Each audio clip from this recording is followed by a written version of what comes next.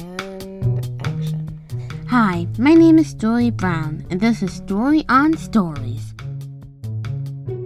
Would it be cool to live in a world where all the energy we use every day came from trees and plants?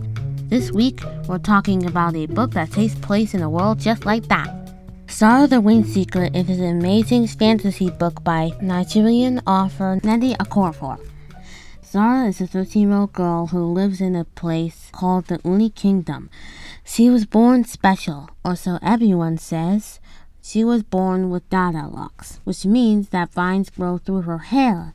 It's very rare to be born dada, carrying magical powers in your hair. But Zahrah doesn't feel very special. In fact, she feels the opposite of special. Most people in the Uni Kingdom are either afraid of her or mean to her. Zahrah does have one best friend, a boy named Dari. He urges her to learn how to use her powers, and together they go into a place most people try to avoid, the forbidden greeny jungle, so that Zahrah can practice her flying skills. Along the way, Dari is bitten by a poisonous war snake. Zahrah has to go deeper into the jungle alone to find an elgor egg. The egg will save Dari's life. What kind of danger and excitement awaits Zahrah in the jungle? Will she save Dari before it's too late? Do the people of Uni Kingdom learn that being dada isn't something to fear or hate? You have to read the book yourself to find the answers.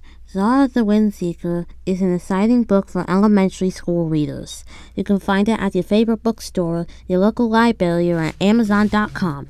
Until next time, I'm Story Brown, and this is Story on Stories.